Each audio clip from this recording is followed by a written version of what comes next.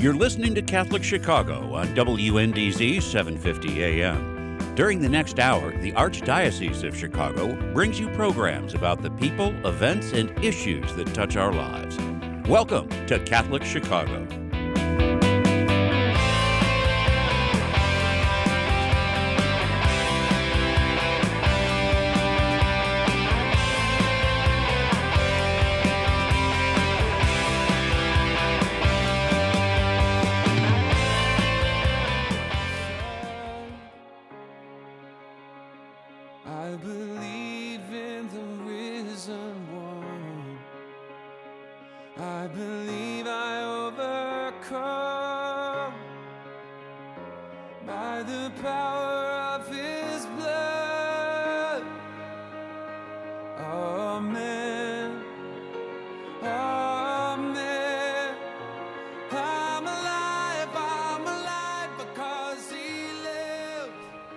Good morning, Chicago.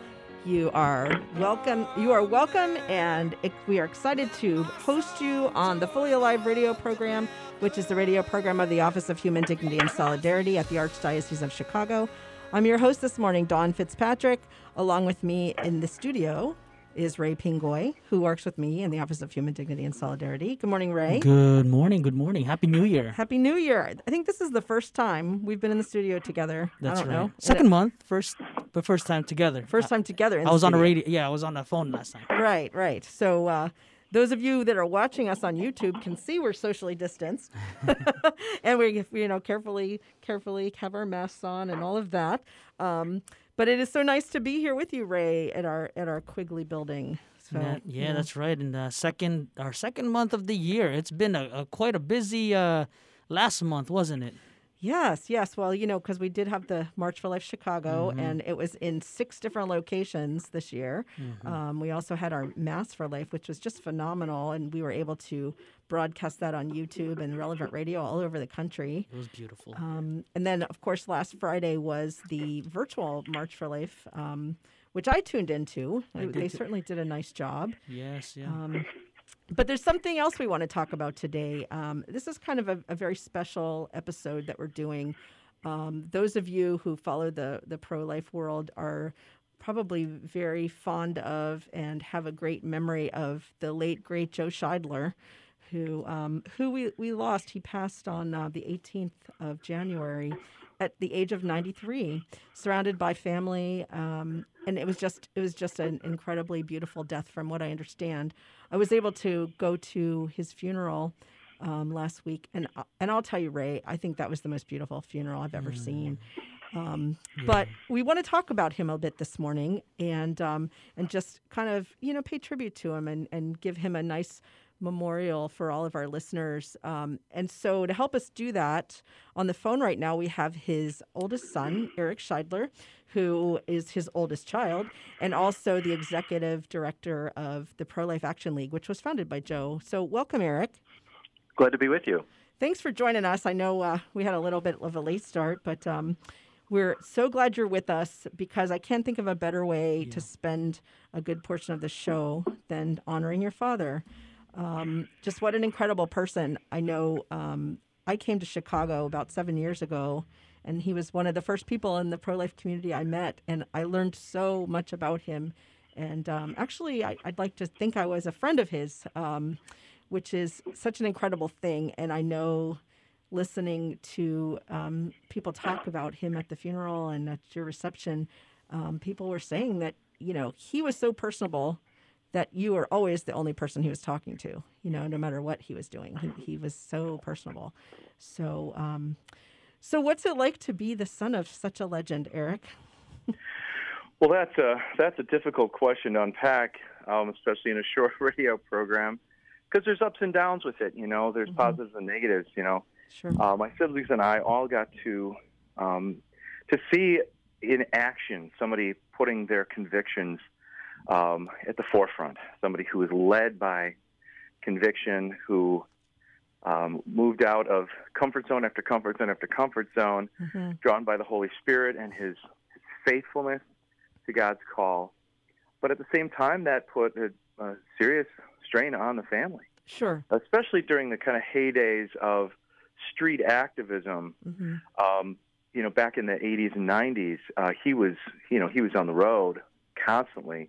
After he founded the Pro-Life Action League in 1980, especially, Mm-hmm. he was on the road, and so we missed him.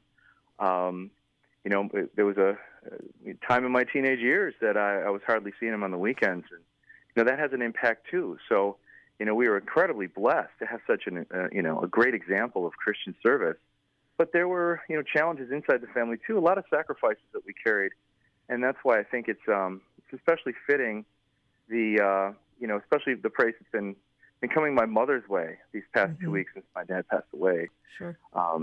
She was always at his side. It was with her that he made the decision to leave the business world, the ad marketing world that he had been part of, lucrative career that he had there, in order to devote himself and the family to this fight against abortion. And it's gratifying to see the recognition of the family's role in all of that, because it really was very much of a family affair, led by, of course, the tremendous faithfulness and vision of Joe Scheidler. Sure. So the story kind of goes that he was out at was he out at the March for Life, the first March for Life, when he decided that he was going to devote his career to it. It was right after the Roe versus Wade decision. Is that correct? No, not quite. Okay. It's a little bit more complicated story, but it was a rally at the Civic Center in Chicago. Oh, okay. With now the Richard J. Daley Plaza, where we had the terminus for March for Life Chicago once or twice, and it was there that he was at a rally in October of '72. So this is before Roe v. Wade. Oh, okay. My mother kind of goaded him into taking the family down to the Civic Center for this rally because they were trying to change the laws protecting children from abortion all around the country, Mm-hmm. and it was a very very serious fight. There's a sort of misunderstanding these days that abortion was kind of inevitable, that it was coming our way, and the Supreme Court just kind of sped up the process with Roe v. Wade and Doe v. Bolton. But that's not really true. There was a strong movement against some of the liberalization of abortion laws that had already happened. People were seeing, for example, how New York was becoming such a hellhole of abortion. Just all over, the people from all over the country were coming there for these abortions, very late in pregnancy even. Mm. And there was a growing awareness that this was not the right answer. The Supreme Court pulled the plug on that movement. But part of that was, the effort in Illinois to keep our laws from changing. And my parents went down to that event, and my dad was handed a flyer with a picture of aborted babies from Canada where abortion was legalized earlier. Mm. And in the faces of one of these babies stacked up in this dumpster that had been aborted very late in pregnancy, he saw a face similar to my own baby picture. So his, at that time, 6-year-old son, Eric, he was remembering my baby picture, and that was what made abortion personal for him, and he started to study up on the issue. He didn't even know that Roe v. Wade was sitting before the Supreme Court waiting for a ruling. So it wasn't until January 23rd, the day after that ruling, he happened to be homesick with pneumonia at the time, and he was reading the paper about this decision that had been made and just was shocked. He became kind of obsessed with the abortion issue, so much so that one of his bosses, who was a good Catholic guy and a fellow Notre Dame graduate, took him aside and said, "Joe, I really think you have a calling here. We'll put you on leave of absence and make sure you get the insurance you need for your pregnant wife, and go out and start this new project. This is where your heart is." And so he took that advice and started a small not-for-profit organization. And soon thereafter, became the executive director of Illinois Right to Life. But then in 1980, founded the Pro-Life Action League because he felt that his calling was in direct action. Yeah. Going out on the streets and making the nation uncomfortable with abortion, which indeed it should be. Yes, definitely. Well, and people are calling him the godfather of pro-life activism. So I really think he kind of started the pro-life activism. Isn't that true? Well, it depends on kind of how you define activism, but he absolutely kind of put a Scheidler brand on activism and was sort of the motivator, because he was learning what different people were doing. He would hear about a kind of protest or creative way of getting information, out to the public through the local libraries or whatever, and he would spread the word about it, first through his call-in hotline that he established way back in the 70s, and then he recorded up until his last week of life. So for years and years, people could call in to get information. He could share what he was learning. And then he finally published his first book, Closed, 99 Ways to Stop Abortion, that gathered all of these techniques that he had been hearing about and practicing and refining. And that really, became the pro-life activist manual. So he was the one who trained people and popularized this type of activism and really made it sort of bread and butter. I mean, it's hard to find a Catholic parish, for example, across the country today that doesn't have somebody doing some kind of pro-life action. And that is directly or indirectly inspired by the example of Joe Scheidler. And in many cases, it is very direct. People who heard a talk or saw a TV show, saw him on Phil Donahue or Nightline or one of those old shows, read his book or just found out about this guy and then decided to get involved themselves. Sure. Well, and it sounds like he became very well known pretty early. I think I read that from you that he met Ronald Reagan and Mother Teresa, among others. That's right. And some notorious figures. He shared a cab with Dr. George Tiller, the notorious late-term abortionist. They were both headed to the National Abortion Federation meeting, Tiller to speak and my father to protest and infiltrate.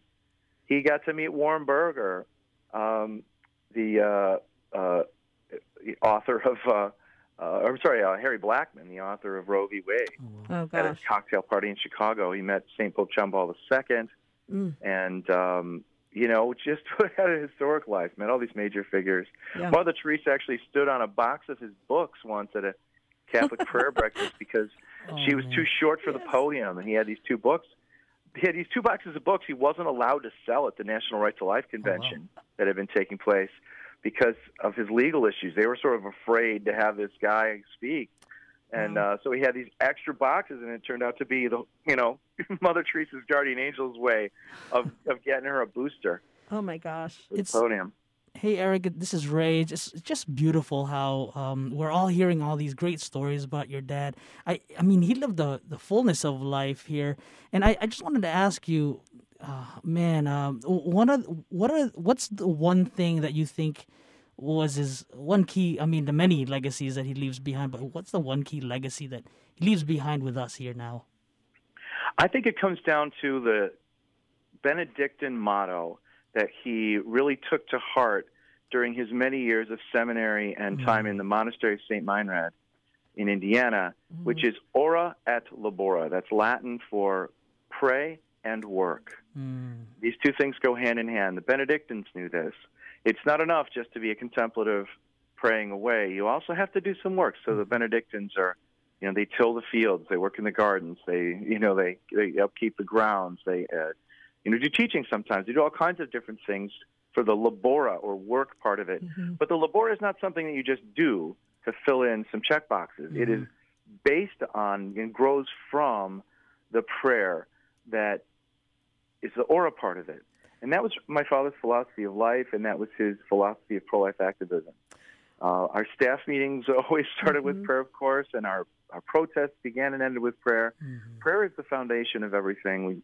But we get from prayer our marching orders. Prayer doesn't end our activism. It begins our activism. And then, so the other part of that, it's a very personal thing. So it's not just ora et labora as a slogan up on a church wall that you can admire from afar. It's something that each one of us needs to take to heart. And that was really my father's message. Pray and ask God what he's asking you to do. Pray to find out what God wants you to do to save babies from abortion. And that could be to become a prayer partner for a sidewalk counselor on a regular basis. It could be to go an even farther step and be a sidewalk counselor. It could be to volunteer at a pregnancy center. It could be to become a major benefactor for a pro-life organization that's doing this kind of work. It could be to join the protesters on the front lines outside of, abortion parties and fundraisers. But God is surely calling you to some kind of action on behalf of his little ones. And that was my father's central mission was to share that with people and encourage regular Catholics especially, but all Christians or anyone of goodwill to get to work, take personal responsibility and get to work saving these babies grounded in prayer.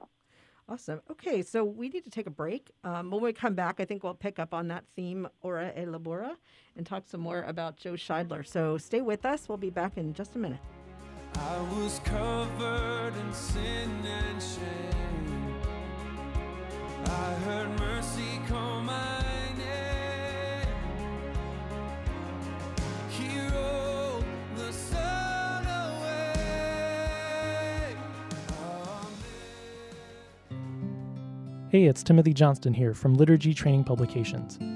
Over the past few months, I'm sure you've found yourself at home more, whether it's working from home or watching live stream masses on Sunday mornings. As we began adjusting to this at the beginning of the pandemic, one of the things I missed the most was gathering with friends at the parish.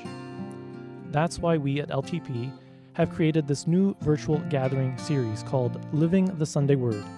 We meet virtually on Thursday evenings each week and reflect on the upcoming Sunday readings. And with that, we share stories to help us more fully reflect on the Word of God. I'm inviting each of you to join us, a group of friends meeting virtually from all parts of the country. So visit ltp.org for more information and to register. You won't want to miss this.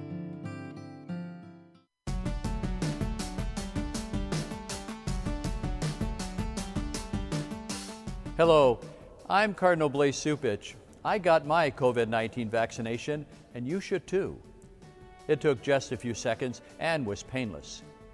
The Food and Drug Administration determined the new vaccines are safe and effective, and the Holy See, as well as the United States Conference of Catholic Bishops, has concluded getting the COVID-19 vaccine is an act of love of our neighbor and part of our moral responsibility for the common good. We have lived with the pandemic for many months, and I know we're all getting tired of it. Vaccination is one of the most important ways you can protect your health and the lives of those you love and help bring the pandemic under control. When it is your turn, I urge you to be vaccinated. And remember to do your part by wearing a mask, washing your hands, and watching your distance. Thank you, and God bless you all.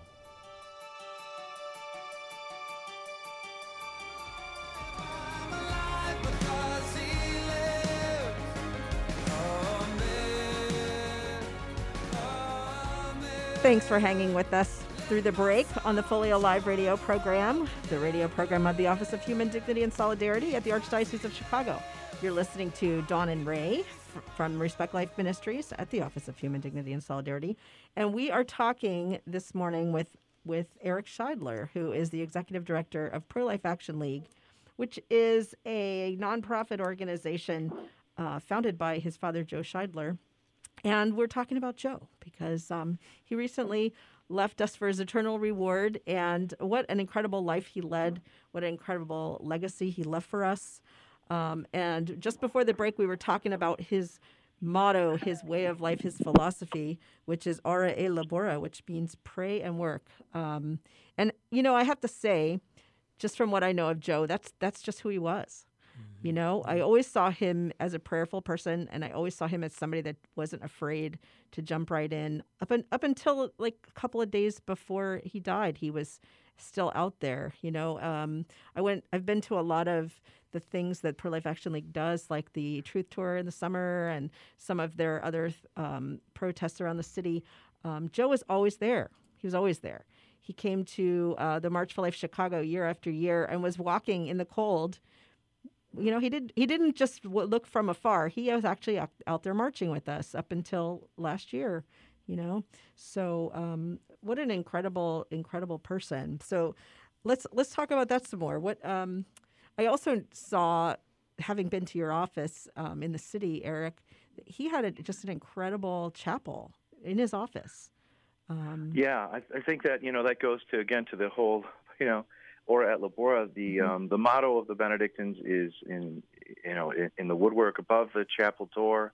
Mm-hmm. It's the St. Joseph Chapel, and you know, that was a place for the staff to gather to pray. We've had Mass there regularly over the years. You have the Blessed Sacrament reserved, and so a real, I mean, it's interesting. The chapel itself kind of illustrates that motto because it was a tremendous amount of work to put that together. All kinds of little miracles happened along the way. For example, the Stations of the Cross are these very beautiful little plaques from a small church, and he found 13 of the 14 stations. There was one that was missing. And then one of his friends walked into a secondhand shop and found just that one, all by itself. That's the one incredible. that was missing That's appeared incredible. somehow, Yeah. and wasn't from the same set. It wasn't even. It was. You could tell from the slight discoloration. It was from a completely different place, but somehow it all came together. And we had a lot of volunteers helping to build that, and so we had, physically built the labora, the work of building this chapel that we could then pray in. Kind of illustrates that motto. But, it's for my father's energy. It was uncanny. One of my jobs is to invite people to join us out on the streets, and I often get phone calls and emails from people saying, well, no, I'm 75 now, and I can't make it out on the street.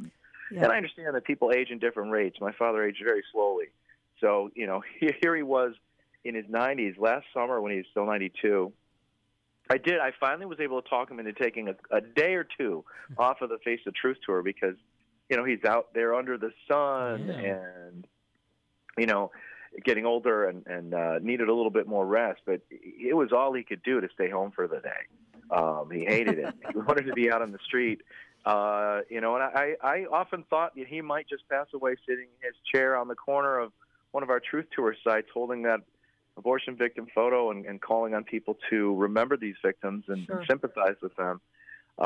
In the event, his death was just a beautiful thing. And it's maybe sounds strange to say, but especially these days when so many elderly are dying alone and abandoned, not allowed to see their families in an act of what I can't consider anything but horrific cruelty. I agree. And I think really shows the degree to which our society's moral compass is quite distorted, that we are willing to kill people with loneliness so that they won't die from a respiratory illness.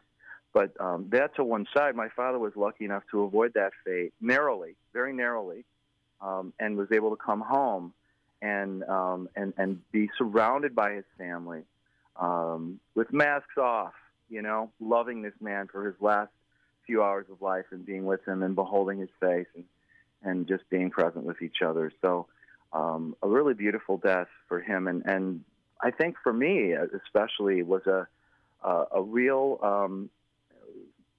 just a real sign of the goodness of who he was. I've just sort of seen such an underscore to that, reflected in his love for other people. The people who have come to me and said, your father was writing me notes of encouragement through the years. Your father always took my phone call. Your dad wants to, let me tell him about my problems with my, my family or whatever it was. He was a compassionate man. He had time for people. He was encouraging. He knew when people needed a little bit of encouragement, and I feel like just so overwhelmed by sort of humility for being the beneficiary of this reflected love. God's love reflected through him, and then reflected through all the people that he affected. It's really shown me what the Communion of Saints is all about. It's this love that just multiplies as it works through people's choices to love. Right. And I come out of this whole experience with a great sense of optimism, even in the midst of the grief and sorrow and just simply missing him. Sure. And one thing that we probably don't have a whole lot of time to cover, but it is worth mentioning that he didn't have an easy time of this running up such a business as Pro-Life Action League. There were people trying to shut him down constantly. He was every sued. kind of attack you can imagine. I mean, we grew up as kids in the Scheidler house listening to people call and tell us they were going to kill our dad, crank phone calls, we're coming tonight, don't leave don't leave the house unattended. All kinds of threats would come through. We had bricks thrown through our windows. We had our offices vandalized. He was dragged through court repeatedly, the most famously through the National Organization for Women versus Scheidler lawsuit, one of the most notorious suits in federal court history, more than 20 years of being dragged through the courts, and finally exonerated in that case with a unanimous Supreme Court ruling all the way up to the United States Supreme Court. In fact, his memoir, Racketeer for Life, The subtitle of it is, fighting the culture of death from the sidewalk to the Supreme Court. So he fought these battles every place, and he was, hit with a lot of grief and a lot of lies told about him over the course of his life, but he didn't let it get to him. Yeah. He just kept doing what he knew was right. Well, and that's an example for all of us. Sure. If so many people have come up to me in the last 2 weeks and said, I figured if Joe Scheidler could get arrested for doing nothing, I figured if Joe Scheidler could get sued as a racketeer for simply standing up for the lives of unborn babies, if Joe Scheidler could risk losing his home to defend our right to do this stuff, well, heck, the least I can do is go out and pray at my local abortion clinic. And exactly. That's the example that he wanted to give to the world, and in which his life really was. Well, and I think we see that really what you all do at Pro-Life Action League is very peaceful. I mean, you do make people uncomfortable, no doubt, because you make them think, right? Well, people shouldn't be comfortable with abortion. That was something my dad was always trying to emphasize. Right. You're making people uncomfortable, you're making things difficult. Of course I am. How difficult are things being made for these unborn children whose bodies are ripped limb from limb through suction machines and knives, surgical curates and stuff. Absolutely our society should be uncomfortable. Absolutely people should have a difficult time eating their lunch one day of the year because they saw an abortion picture outside. Right. This is not an injustice that we can rightly hide away. And my father was adamant about that. We have an obligation to show the reality of abortion because the children who are being slaughtered deserve to be seen. They deserve to have the violence done against them exposed. And that's really what Jesus did again and again and again. He exposed violence. The admonition to turn the other cheek is really an admonition to say to the other person, you're being violent. Think about it. Think about who you are and what you're doing. And that's what the Pro-Life Action League is all about. That's what Joe Scheidler is all about. And if listeners get to hear this before Wednesday, February 3rd, we are having a tribute to Joe Scheidler the evening of February 3rd, Wednesday, and people can sign up for that at prolifeaction.org. And we will be remembering this man, looking at some old video clips and hearing some tributes and sharing what his legacy was and celebrating his life and legacy and being inspired by it to carry on with our own pro-life work. So check that out at prolifeaction.org if you're hearing this in time. And we'll have a replay there as well. So, later than that, you can just so everybody knows, we're pre-recording this show, so that this is actually airing at 8 a.m. on February 3rd. So people should tune in tonight to this tribute that you're leading, Eric, and they can actually go to prolifeaction.org to register. If they can't hear it live tonight, then they can listen to it. If you're not around tonight, go ahead and register at prolifeaction.org because you're going to get a link for the replay, and you're going to get the updates on what we discussed and what our next steps are going to be to carry this legacy on, because this is not simply the matter of celebrating the past. This is a matter of looking at what we've done in the past to build upon that, to build a better future, a future where we're protecting children in the womb from abortion and other harms, and welcoming every human being into the human family. Absolutely. All right. Well, Eric, we really appreciate you talking with us today about your father, Joe Scheidler, and we hope that everyone will tune in tonight to your tribute show, and they can figure out how to register for that if they go to prolifeaction.org, and that will be at 8 p.m. Central Time. That will be live with people like Father Frank Pavone, Lila Rose, David B. Wright, and of course Ann Scheidler, who is your mother and Joe's wife for a lot of years. So, tune in for my sister Kathy. She's going to be telling a story from her high school days that you will not believe. I'm just going to leave it at that. Tune in tonight to find out what happened to my sister Kathy in high school, thanks to Joe Scheidler. Awesome. Okay. Well, again, thank you for joining us. We're going to go to break now. If you all can stick with us, listeners, we'll be back in just a minute. Thanks, Eric.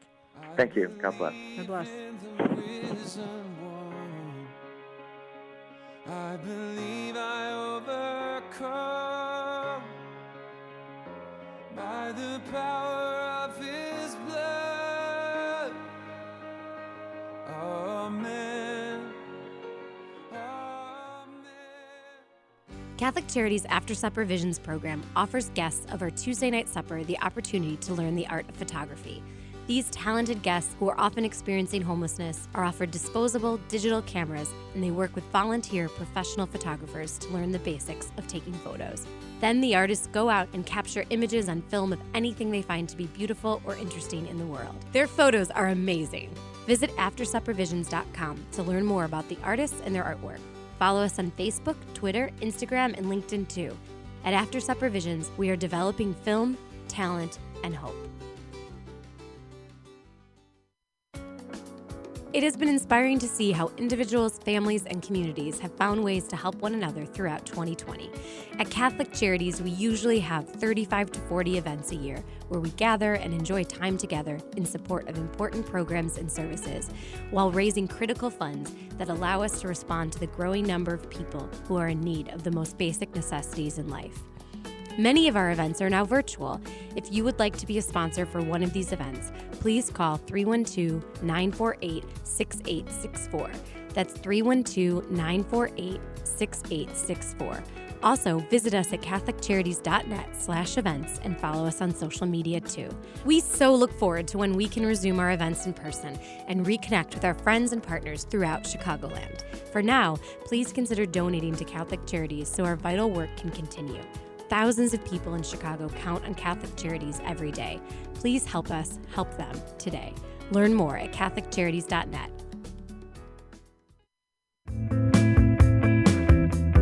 You're listening to Catholic Chicago on WNDZ 750 AM. Every Monday through Friday from 8 a.m. to 9 a.m., the Archdiocese of Chicago presents programming about the people, events, and issues that touch our lives. Thanks for letting us be part of your morning. Now again, Catholic Chicago.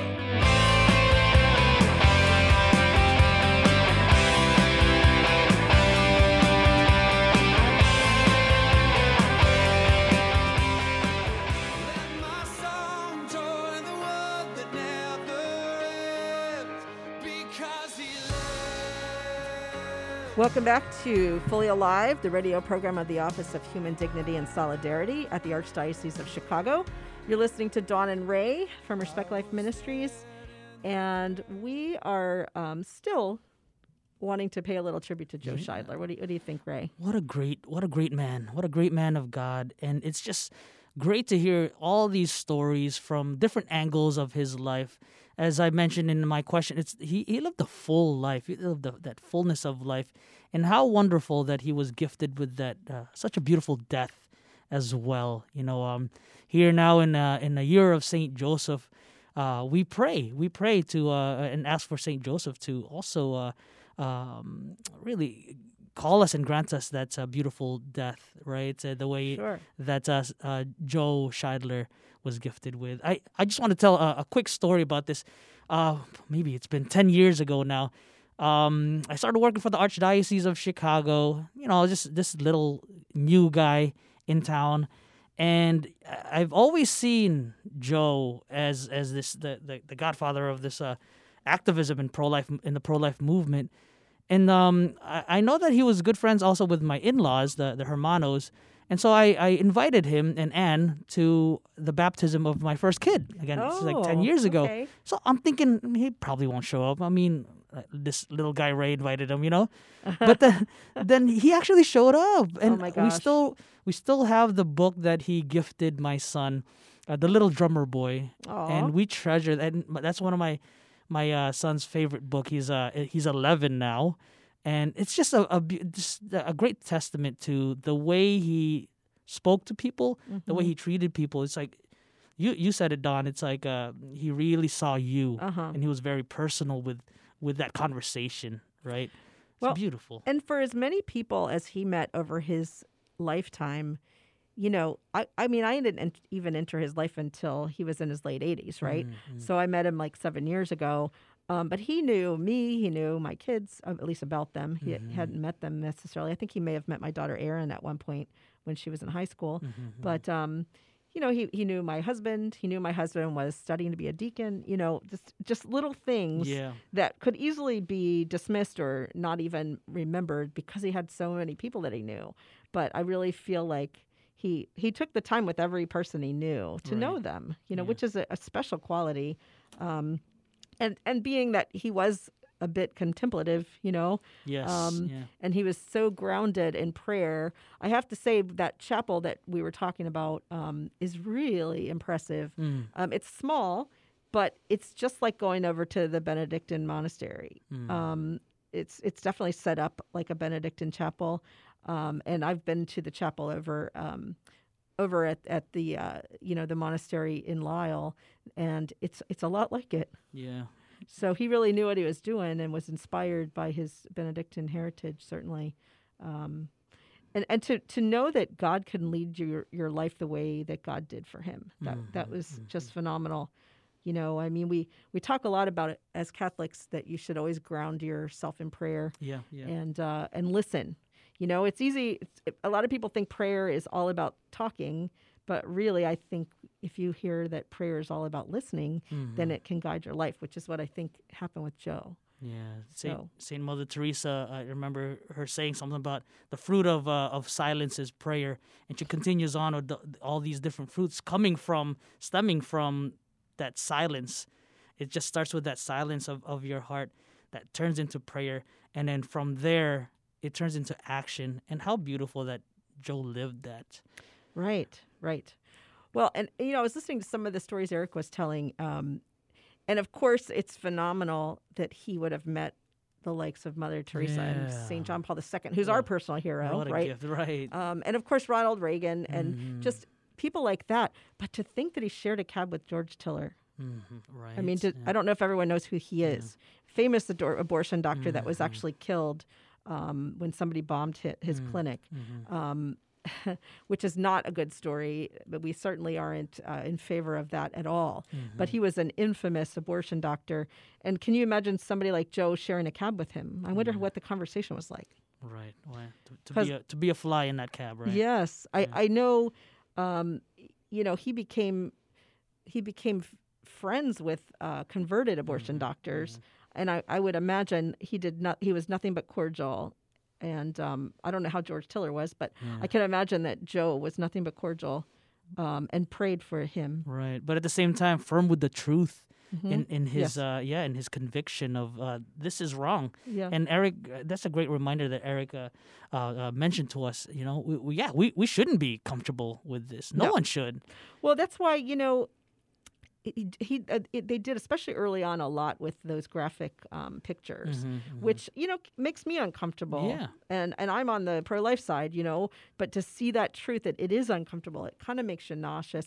And then to see what's really happening, I think that the world's become very complacent. Yeah. I mean, for the governor of the governor and the mayor in New York to be cheering at a decision that made them number one at the time in the abortion statistics of our country, to be cheering with people over that decision, just tells you that they've gotten really complacent. Yeah. It should really break our heart and move us to action. Yes. Yeah. Yeah. So, I mean, this should be one of those things that makes people feel bad, makes them uncomfortable. It was originally... The rhetoric was that abortion was going to be safe, legal, and rare, and it's certainly not safe. We've shown that. It's certainly not rare. We've killed over 62 million babies legally, but it is legal. So it's also incredible to hear the angle that Eric saw this all from, and I've heard a few of these stories where bricks are being thrown at their house and they're getting threats and all these things. He saw this, but yet Eric, God bless him, and we continue to pray for Pro-Life Action League and what they're doing out there and what they're called to do out there. We continue to pray for him, but from Eric's side, seeing that. It's kind of natural to be like, not for me, no thanks, But somehow, some way, God is calling him, and the whole family really is just a great advocate to protecting life, standing up for what's true and right. Well, absolutely, and I think especially when righteousness is on your side, like it is in his case and in our case, considering ourselves, we're in pro-life ministries. That's what we do for a living. Also, that it is important that you don't let yourself get comfortable, because when you do, again, that complacency can set in. So doing things that are a little bit outside of your comfort zone are the only way to stand up for these most vulnerable people in society. whether it's standing against abortion or whether it's standing for the elderly or the hungry or anything. We have to get out of our comfort zone. Because if you're just at home and talking a good talk, but you're not really out there doing anything about it, nothing's going to change, right? Right, and I think that's one of the key pillars in this pro-life action that we're all called to do, right? Is just making sure that we're out there. And yeah, you're right. The whole complacency part. It's so much easier not to do anything and just kind of talk from afar, you know. Mm-hmm. But it really is a great call to answer and be out there as well. Absolutely. And Joe's personal philosophy was ora et labora, which means pray and work. Pray and work. Praying is super important. It's super to ground yourself. Important. Great to ground foundation yourself. Of prayer. Yeah. But then you have to listen to what God's telling you to do. Mm-hmm. And if you're really, really listening, then you're going to be called to go out and do some work, which is what ministry is all about. Certainly. Amen. Yeah. So. What a phenomenal person. So let's just remind everybody that tonight there is an online tribute to Joe Scheidler.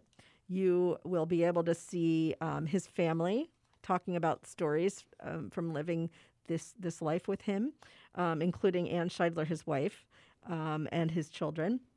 You'll also get to hear from pro-life heroes like Father Frank Pavone, Lila Rose, and David B. Wright, all who have made names for themselves, certainly, in the pro-life world, and have done things that definitely aren't comfortable to help people to understand the truth about abortion and to try to change hearts and minds, which is really what we need to do in this.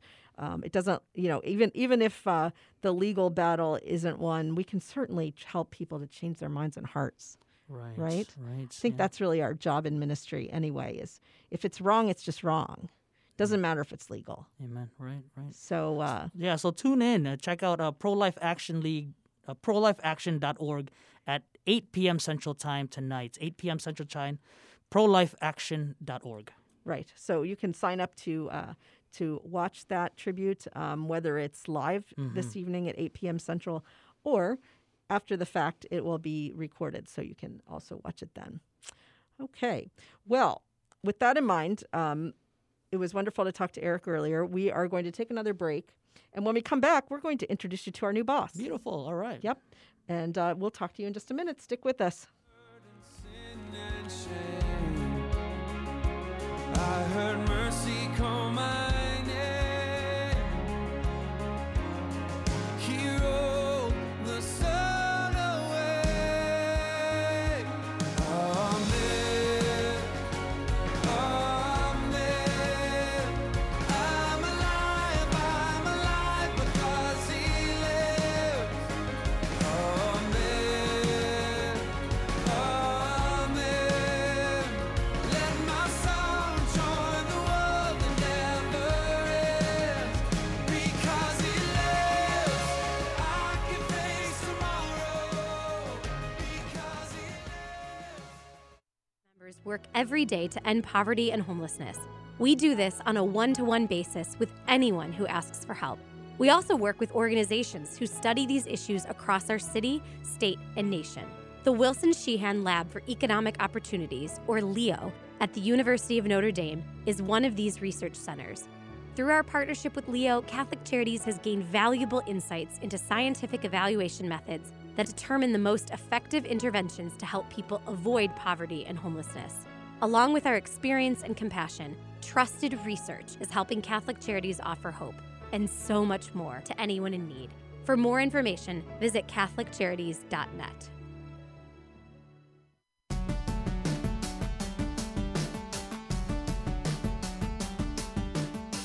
Hello, I'm Cardinal Blaise Cupich. I got my COVID-19 vaccination, and you should too.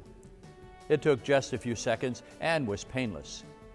The Food and Drug Administration determined the new vaccines are safe and effective, and the Holy See, as well as the United States Conference of Catholic Bishops, has concluded getting the COVID-19 vaccine is an act of love of our neighbor and part of our moral responsibility for the common good. We have lived with the pandemic for many months, and I know we're all getting tired of it. Vaccination is one of the most important ways you can protect your health and the lives of those you love and help bring the pandemic under control. When it is your turn, I urge you to be vaccinated. And remember to do your part by wearing a mask, washing your hands, and watching your distance. Thank you, and God bless you all.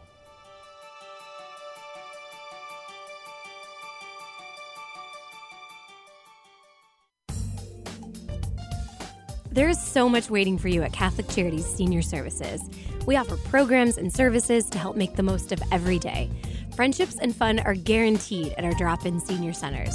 Our adult daycare centers offer enjoyment and greater supervision to seniors who need it, while their caregivers get a break. Holy Family Villa provides a beautiful, safe environment for seniors looking for short or long-term residential facility. And we offer assistance with senior benefits, care coordination, congregate and home-delivered meals, hospital transition, and much more. For more than 100 years, we have accompanied seniors through every transition in their lives, and we are here for you now. Catholic Charities is a name and an agency you can trust. Call Senior Services today at 312-655-7700. That's 312-655-7700.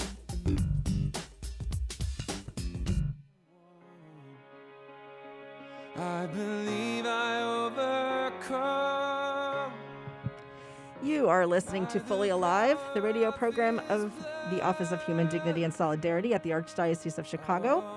I'm Dawn, and Ray Pingoy is here with me, and we just paid a great tribute to the legendary Joe Scheidler. Mm-hmm. And now we would like to introduce you to the latest member of our office, new boss. She is the new director of the Office of Human Dignity and Solidarity.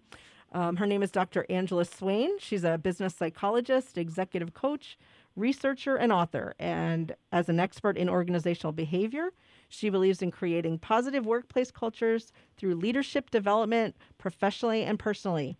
She's also served as a researcher and moderator for the Emotional Intelligence Leadership Institute in Chicago. She's worked a lot conducting training programs with managers, discussing team membership. She also has a whole lot of degrees, which I think is just amazing. She has a PhD, an MBA, a Master of Social Work, an MDiv, and some special certifications in International Coaching Federation. So all of her education is local, which is very interesting too. She's been married 20 years to her husband, Jonathan, and she has 3 sons, Jonathan, Isaiah, and Daniel. Welcome, Dr. Swain. Thank you so much for inviting me, Dawn and Ray. It's a pleasure being with you. Good morning. Good morning. Yes, it's so exciting to have you. We've been long awaiting your arrival since last summer, so it's wonderful to have you with us. Thank you. Thank you so much. Sure. So I think it's very interesting. You have a lot of psychology of workplace kind of background, and you also have some theology in your cadre of degrees. So let's talk a little bit about what brought you to the Archdiocese of Chicago. Yes, thank you for asking that question. I get that a lot. So I really feel that the role as director with the Archdiocese is actually the job I've been preparing for the past 20 years that didn't know existed. Sure. And so I really believe the MDiv was an opportunity for me to learn the people that I would be serving. Mm-hmm. The MSW and the MBA gave me the context in which we're serving them. Mm-hmm. And the PhD and the certifications, really helped me see the how to serve the people and serve the people that are on my team as well. Mm-hmm. Well, and it's interesting. I've been in church work, since 2006 now. Prior to that, I was in business myself, and there's definitely a business to churching. Yes, absolutely. Absolutely. So, we're here to serve, obviously, but there's also, you also have to know how to fundraise and how to manage people and how to organize things and run events. And so there's a lot of skills that kind of cross over there. Yes, for sure. And I think in my, when I was kind of young in ministry, we're definitely talking over 20 years ago, I really saw that pastors and a lot of religious leaders were spiritually, psychologically, emotionally depleted because their lives are in service to others. And oftentimes that creates a stress, right, which is totally understandable. And so in that space when they were stressed out, they would often be frustrated. Their communication skills weren't, at the highest level, let's just say that. And I really felt that there was a space to develop leaders in the church. And so I didn't know that I would be at the Arch for sure. I actually remember when I was going through the programs, I was a young mother and raising my sons. And I was, in my frustration, I would say, Mom, why am I doing this? And she would always tell me, keep going. God will show you, and it will all make sense in the end. And that's literally how it happened. And in terms of how I came to the Archdiocese, I was, looking at the website, and I thought, oh, my gosh, this is what my mom was referring to. It literally, I feel like, and I don't quilt. I'm not creative in that way, that capacity. But I really feel like my life, from the experiences that I've had, the ministries that I've been a part of, and the educational background that I have, the Holy Spirit has really been stitching the various patches of my life's quilt. And he seemed to do that beautifully in this role at the Archdiocese. Yeah, thanks again for joining us. And as Don mentioned, we've been awaiting and praying for you to join us. And finally, we had a great conversation last week. Can you define what exactly do you mean when this is a great way to make sure that all of us leaders, and we are leaders in these great movements of pro-life, immigration, peace and justice, all of these Office of Human Dignity and Solidarity stuff, right? What does emotional intelligence mean, and why do we need to kind of highlight that in our role as leaders? Sure.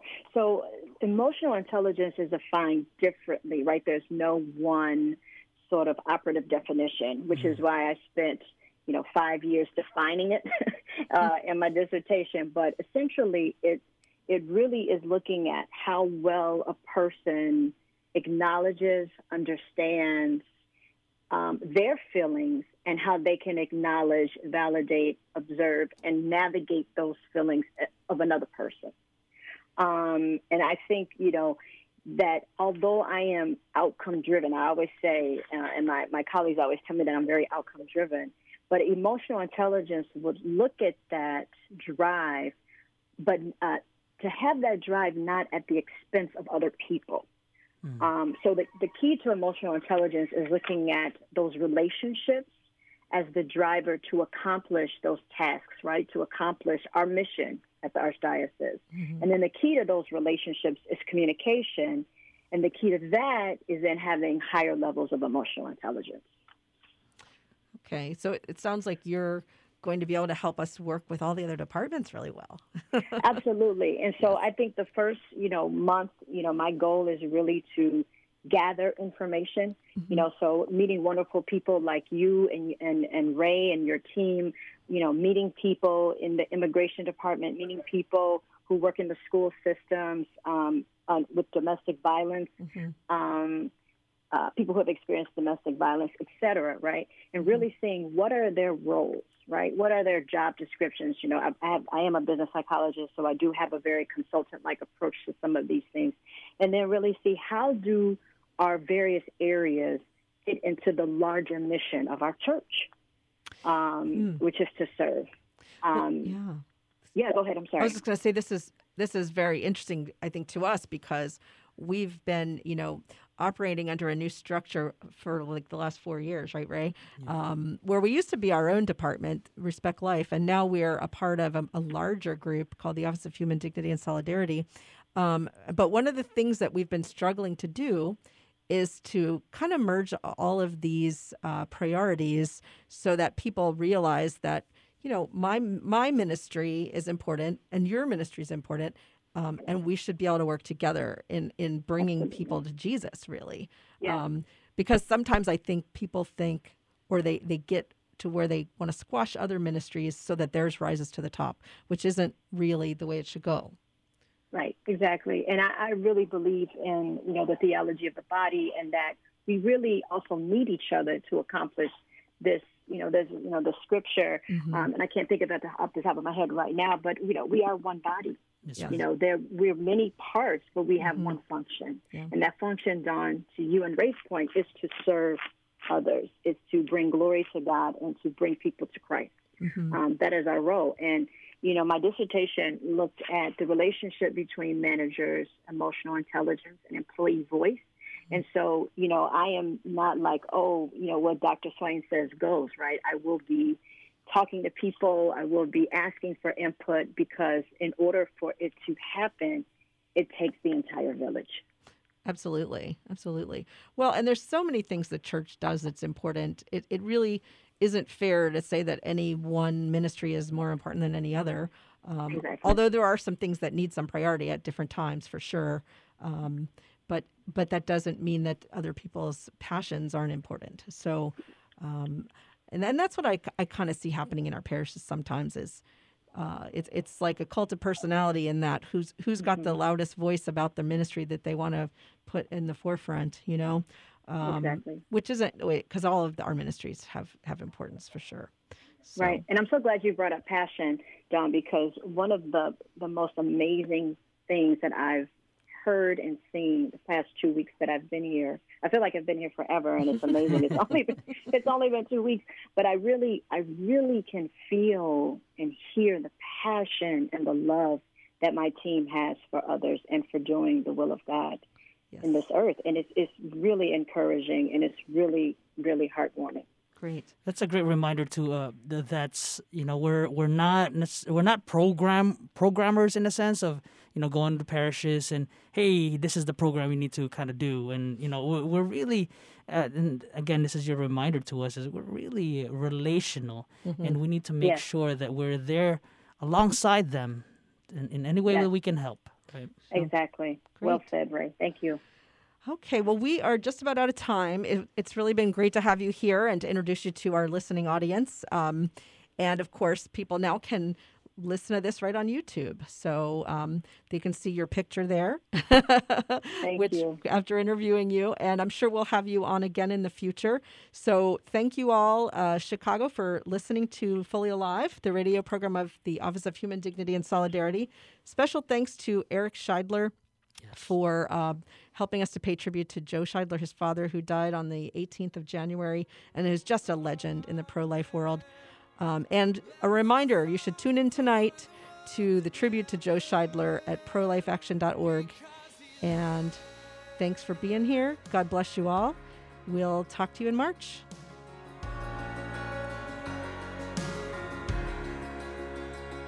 I was dead in the grave. I was covered in sin and shame. I heard mercy call my name.